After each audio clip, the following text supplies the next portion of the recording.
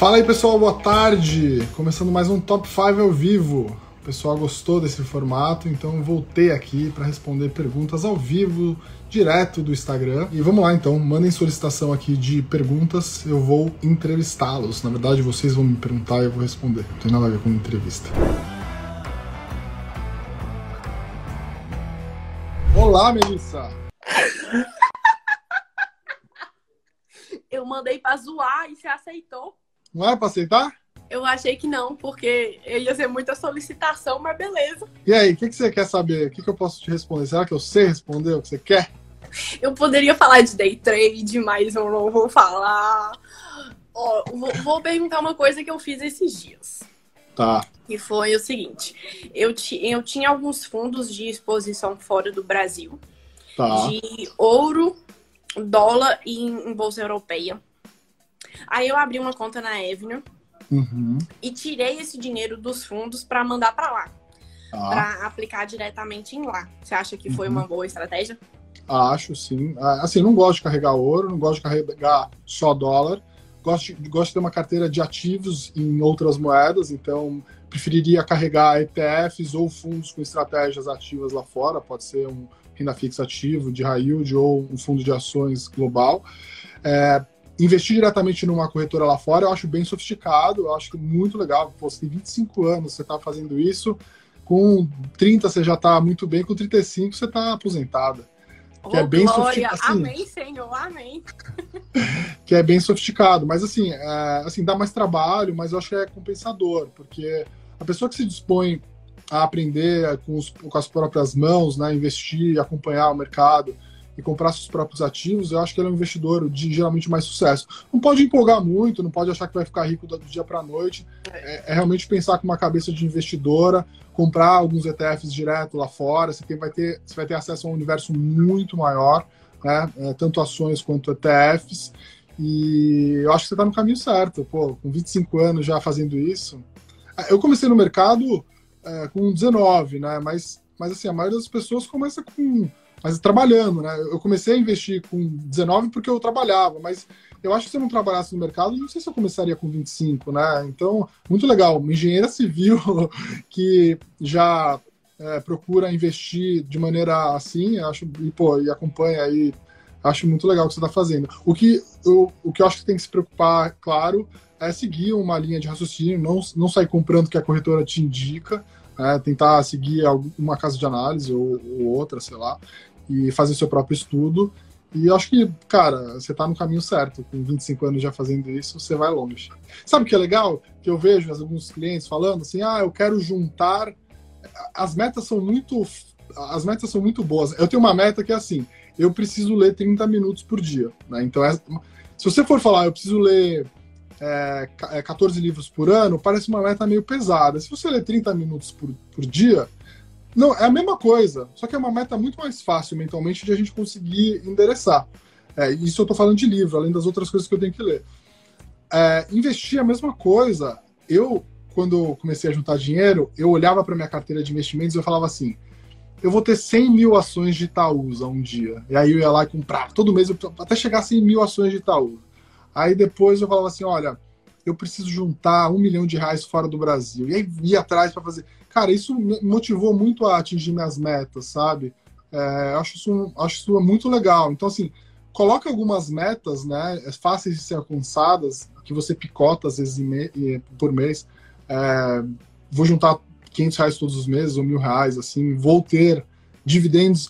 Quando você põe essa meta, assim, eu quero ter $1.000 de dividendos por mês daqui tanto tempo. Isso é uma meta espetacular para você botar, e eu acho que muito fácil não é fácil, mas quando você tem um objetivo muito claro, fica muito mais fácil de você atingir, né? Então, essa é uma coisa legal, uma dica boa aí que você deu pro pessoal, tá vendo? Estamos aprendendo mais com você com 25 anos do que eu estou ensinando com 35 e 16 no mercado. Valeu, Melissa. Prazer e bom final de semana para você, tá bom? Para você também, Brea. Tchau. Tchau, tchau. E aí? De onde você tá? Tô nos Estados Unidos. Caraca, tô muito... Tô na Flórida. Então, a minha pergunta é o seguinte. Você acha que é legal uma estratégia de comprar uma ação na Datacom para receber dividendos e depois vender ela quando ela valorizar, ou isso é furado? Não. Essa é uma super falha aí das pessoas, tá? Não faria isso, tá?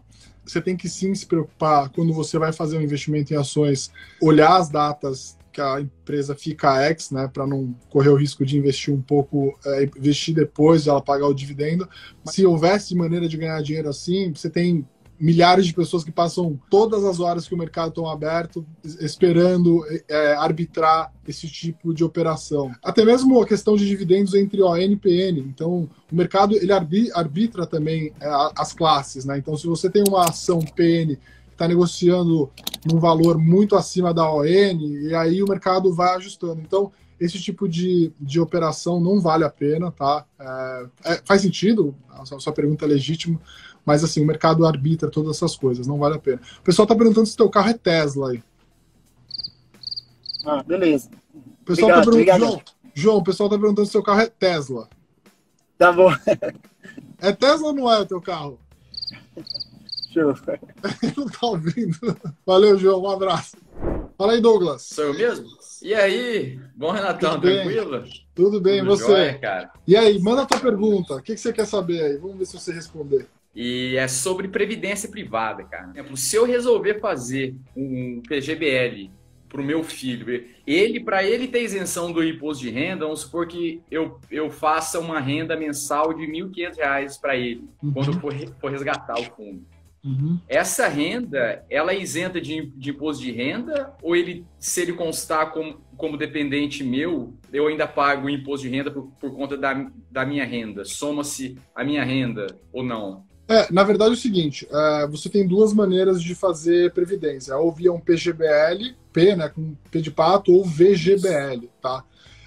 Quando você faz a declaração completa, você tem a isenção de até os 12% da renda bruta, você pode fazer via um PGBL, e aí isso tem que estar no seu nome, né? Você é o assalariado CLT, você tem que estar no seu nome, e você pode usar esse veículo para abater da tua renda bruta. Então, isso é uma coisa, tá? Para fazer para o teu filho, o melhor seria você fazer um VGBL, né? Então, V de vaca, tá? Sim. Que o VGBL, por que eu gosto da história da previdência para criança? Depois de 10 anos, né? Então, assim que teu filho nascer, você pode fazer isso. Assim que ele nascer, você pode ir aportando ali todos os meses. Pode fazer um aporte de 1.000, depois fazer vários de 300, 500. Você escolhe quanto você quiser. Depois de 10 anos, a tributação vai para 10%. Tem a tabela lá de 35%, vai até 10%. Por que é legal isso? Quando você investe em renda variável, durante muitos anos, a maior parte do bolo, na verdade, é o retorno.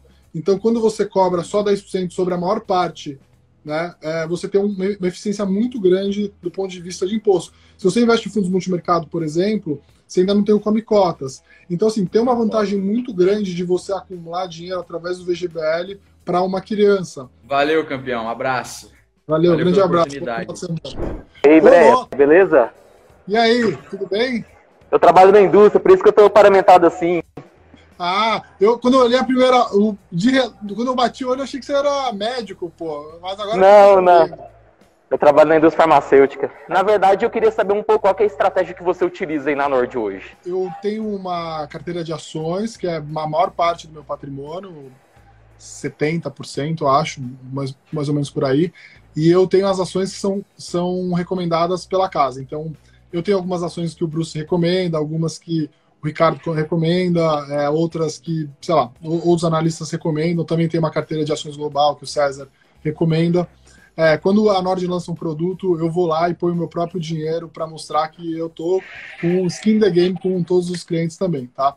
Mas, assim, a minha carteira de investimentos é um pouco das ideias que eu uso de cada um dos analistas. E se eles mandam comprar uma ação, eu compro. Se ele manda vender, eu vendo. Então, essa é a minha estratégia. Além disso, eu invisto uma parcela em fundos, tá? Então, eu tenho alguns fundos de multimercado, alguns fundos de ações, alguns fundos long buys, alguns fundos internacionais. Além disso, eu tenho investimentos internacionais. Então, eu invisto em ativos lá fora, ações, fundos. Eu tinha um imóvel, mas vendi. Então, essa é mais ou menos a minha estratégia hoje, além de, claro, ter algum caixa para as contas do dia a dia e também algum caixa para oportunidades. Legal, cara, legal. Parabéns vocês todos, viu, cara? Eu sou fã de vocês mesmo aí, demais mesmo. Pô, legal, obrigado. Legal ver que você tá aí no trabalho e tá acompanhando a gente. Cara, o tempo todo, o tempo todo. Valeu, grande Falou, um abração, mano. Valeu. O pessoal assiste a live até no busão. A melhor maneira de consumir conteúdo é no podcast, no trabalho, indo pro trabalho, no busão. Bom, é o seguinte, eu invisto na Bolsa de Valores e eu tenho uma parte do meu capital investido na área de small caps e estudando os grandes investidores eu vejo que eles investem muito na área do setor privado, como investidor anjo, por exemplo. Qual seria a melhor alternativa para a gente como investidor, vamos dizer assim, comum, com capital um pouco menor, de estar exposto a esse setor? Acho que assim, o mercado financeiro está passando por uma revolução. Até por um tempo atrás, investir via um fundo de venture capital ou private equity estava restrito a investidores profissionais e a boletas muito grandes, né? Hoje em dia não. Sim. Hoje em dia não. Você consegue com muito pouco dinheiro investir nesse tipo de ativo. A própria XP fez agora uma captação de um fundo bem grande para investir em empresas de capital fechado. Eu tenho muita dificuldade, tá, de dizer... eu invisto em algumas empresas, mas diretamente acho que uma maneira melhor que eu faço seria pegar pouco dinheiro em vários negócios, porque quando você investe em empresas que estão no estágio inicial, você tem um problema que por uma razão até, né, venture capital e tal, o melhor seria você investir em 100 ou 200 ou 300 empresas ao mesmo tempo, porque metade delas vai morrer, sei lá, um quarto vai sobreviver e o outro quarto, ou até menos, assim, um décimo vai dar uma porrada. Então o melhor seria se você investisse com muito pouco dinheiro e pulverizasse o seu capital pelo máximo de ativos possível, né? Eu acho que tem empresas na Bolsa Brasileira que conseguem te oferecer uma TIR de 20%, 25%, até 30% ao ano. Quanto que deveria ser o retorno exigido para você investir em empresas de capital fechado num private equity? Seria 30, 35? Então, assim, será que tem essas oportunidades mesmo, com um risco muito maior? Eu ainda acho que tem muitas oportunidades na Bolsa, onde eu consigo alocar meu capital, onde eu consigo ter mais previsibilidade, onde são empresas mais conhecidas e que eu consigo ter mais segurança. Então, assim, hoje eu tenho alguns investimentos privados, não através de fundos de private equity, mas assim, eu acho que é melhor fazer via um private equity do que eu estou fazendo isso, porque você aloca pouco capital, distribui em vários ativos, e aí provavelmente 80, sei lá, eu falei 50, mas deve ser 70%. Vão ficar mais ou menos empatados, eu vou perder dinheiro, mas aqueles 10% vagabundo vai ser o vagabundo que vai dar uma paulada gigantesca. Sim. E vai valer a pena todo o investimento. Valeu, legal, obrigado, cara. Breia. Valeu, mais uma vez, um prazer. Valeu, obrigado. Tchau, tchau. Bom, senhoras e senhores, então terminamos o Top 5 de hoje. Muito obrigado por todos que participaram. Eu já estou aqui preparado para correr na praia.